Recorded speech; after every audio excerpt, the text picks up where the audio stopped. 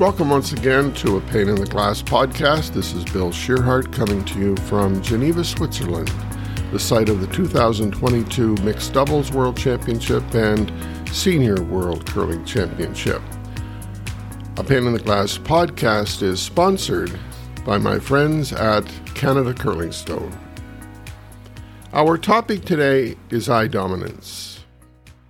We play, instruct, and coach a hand-eye coordination sport.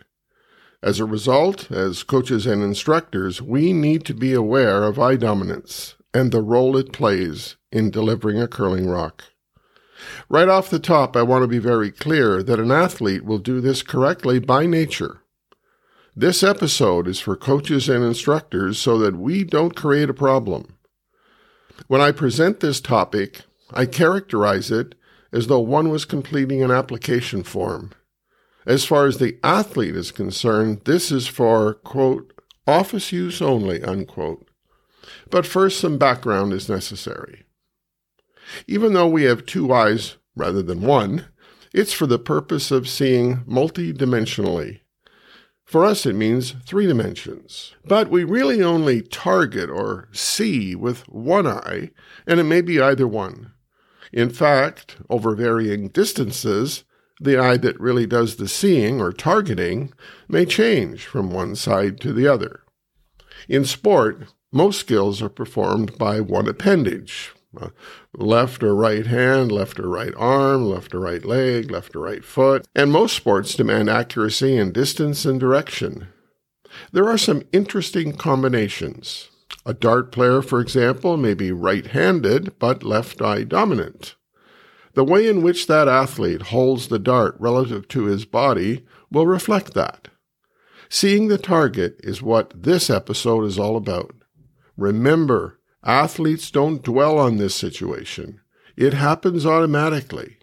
It's when a well-meaning instructor suggests a change that inadvertently positions the athlete incorrectly and in essence forces the athlete to see the target incorrectly that causes the problem. In curling, when an athlete misses, he or she wants instant visual feedback that she or he has done so. One of the most unsettling feelings for a curler is to think that he or she has hit the brush, when in fact, that is not the case. To get right to the point relative to curling, for many years, most instructors would have encouraged athletes to, again, quote, get right behind the stone in the slide, unquote. If the athlete were right-handed and right-eye dominant, as I refer to it, same-side dominant, then that might have forced that athlete to see the target incorrectly.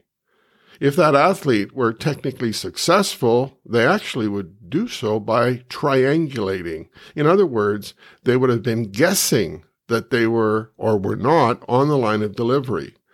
When viewed from the front, if the athlete were to slide towards an instructor, he or she would be seen as off to the side of the path of the stone, but closer observation would reveal that the dominant eye, in this case the right eye, is really the only part of the body from a visual perspective that the athlete really cares about, and as a result, it is right behind the stone. He or she must slide in a straight line, but the sliding foot, or a portion of it, will be visible to the side of the stone. As long as it remains parallel to the stone in the slide, the athlete is sliding correctly. Obviously, the same would be true for a left-handed and left-eye dominant athlete.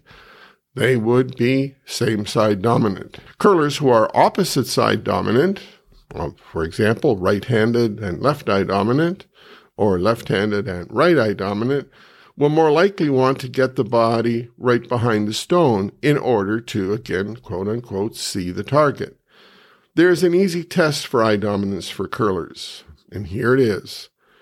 Stand facing a target that is approximately the same distance as the length of a sheet of curling ice. I would suggest perhaps one of the numerals or letters indicating the ice.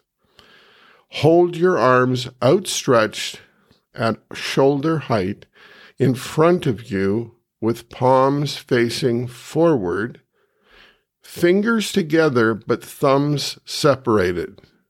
Let me repeat that. Hold your arms outstretched, arm's length, in other words, in front of you, shoulder height, with palms facing forward, in other words, facing the target, fingers together, but thumbs separated. Now, bring your hands together so that a small space is created where the thumb meets the index finger of both hands. You create a small hole. Let me repeat that part. Now, bring your hands together so that a small space is created on each hand where the thumb meets the index finger. Now, here's the key. With both eyes open, shape the space so that only the target that you chose, the sheet number or sheet letter, for example, is visible. So again, let me repeat that. With both eyes open and head steady, close your hands so that you create that tiny hole so that the only thing you can see with both eyes is that target that you selected, the sheet numeral or sheet letter. Now, here's the important part. Alternately close your eyes. In other words, close one eye and then the other eye. And if you find that a challenge, just have somebody cover one eye at a time. You will see the target with only one eye through that tiny space. Of course, that's your dominant eye. But although this test has been approved by an ophthalmologist, he was quickly to point out that it is not determining the degree of eye dominance. A person doing the test might be right eye dominant, but the degree of eye dominant may be very slight. And there is a clue, though. Using the non-dominant eye only, you might be able to estimate where the target is, even though it's blocked by one hand and is not visible. But if, on the other hand, the target really moves to such a degree that it can be seen to the side of the palm when viewed with the dominant eye, then the degree of eye dominance is greater. A curler who is only slightly eye dominant, and that's for most of us, by the way, will want to be behind the stone, sliding foot not visible when viewed from the front, save for the toe of the athlete toes out. For those who have significant eye dominance, and eye dominance has nothing to do with visual acuity, by the way, then the position of the body relative to the stone in the slide will also be significantly different from athletes with only slight eye dominance, as explained earlier. What I've just explained, of course, is all about a person who is opposite side dominant. So let me kind of rephrase here, Your Honor. If a person is significantly eye dominant, when they're in the hack, it might look as though they have the stone misplaced. Again, if a person is right eye dominant but left-handed, they'll have the rock way over in front of their right side of their body. If a person is significantly eye dominant and they are right-handed and left eye dominant, they may bring the rock way over to the left side of their body. It looks a little bit weird from the front, and if an athlete does that, that's a clue for you to test their eye dominance. And when you do the test, if with their dominant eye, they actually see the target outside their palm, then that means they're significantly eye dominant, and when they position the rock, they'll want to put it in front of that dominant eye. So just to clarify that point. As a sidebar, it's interesting to note that eye dominance can be altered. If one is same side or opposite side dominant and for whatever reason chooses to change, it is possible through eye training. Before I close, a note of caution. Don't do the test with your athletes just for fun or in haphazard fashion. It's only to help you, the instructor, understand what is happening with your athletes. If it's not an issue, don't make it one. Again, Athletes are either going to be same side dominant or opposite side dominant. And just let me summarize one more time.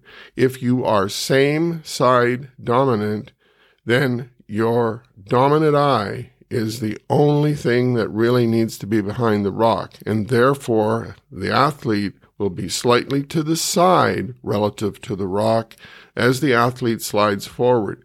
You will probably be able to see a good portion of the sliding foot. If a person is opposite side dominant, as I am, for example, I'm right-handed and left eye dominant, I need to slide right behind the rock. Same side dominant, the person will slide in parallel to the rock. If you're opposite side dominant, you will slide right behind the rock. Check eye dominance with your athletes. It's for you to make sure that you understand the eye dominance of the athlete so that you're not surprised with what you see when you view the athlete from front. I'm no longer in Geneva, Switzerland. I'm back home and have been for quite some time, actually, all summer, in Grand Bend, Ontario. It's getting towards the end of September, and it's the start of the new curling season. This episode was a follow-up to episode number 9, of course, still in season number 1. And that episode was entitled, It's Our Signature Skill. And it's for instructors and coaches. And it's all about delivery analysis, not from a content perspective, but rather from a process perspective. I'm very concerned about athletes in connection with eye dominance because for some time and with some of my colleagues, eye dominance has largely been ignored, and I feel it's extremely important. Remember, as I said, without any interference, the athlete will always do it right. It's important for us to understand the difference between the position of the curling rock if someone is same side dominant versus opposite side dominant. And then, of course, the degree to eye dominance is important as well. This is one of those episodes where sitting in a chair or a couch, it gets a little bit confusing. So if that was the case, please replay the episode and go through the arm actions as I described it, because it's going to make things much easier to understand. Thank you very much for joining us. And now that the curling season is starting to get underway, I can say to you, think happy thoughts and good curling.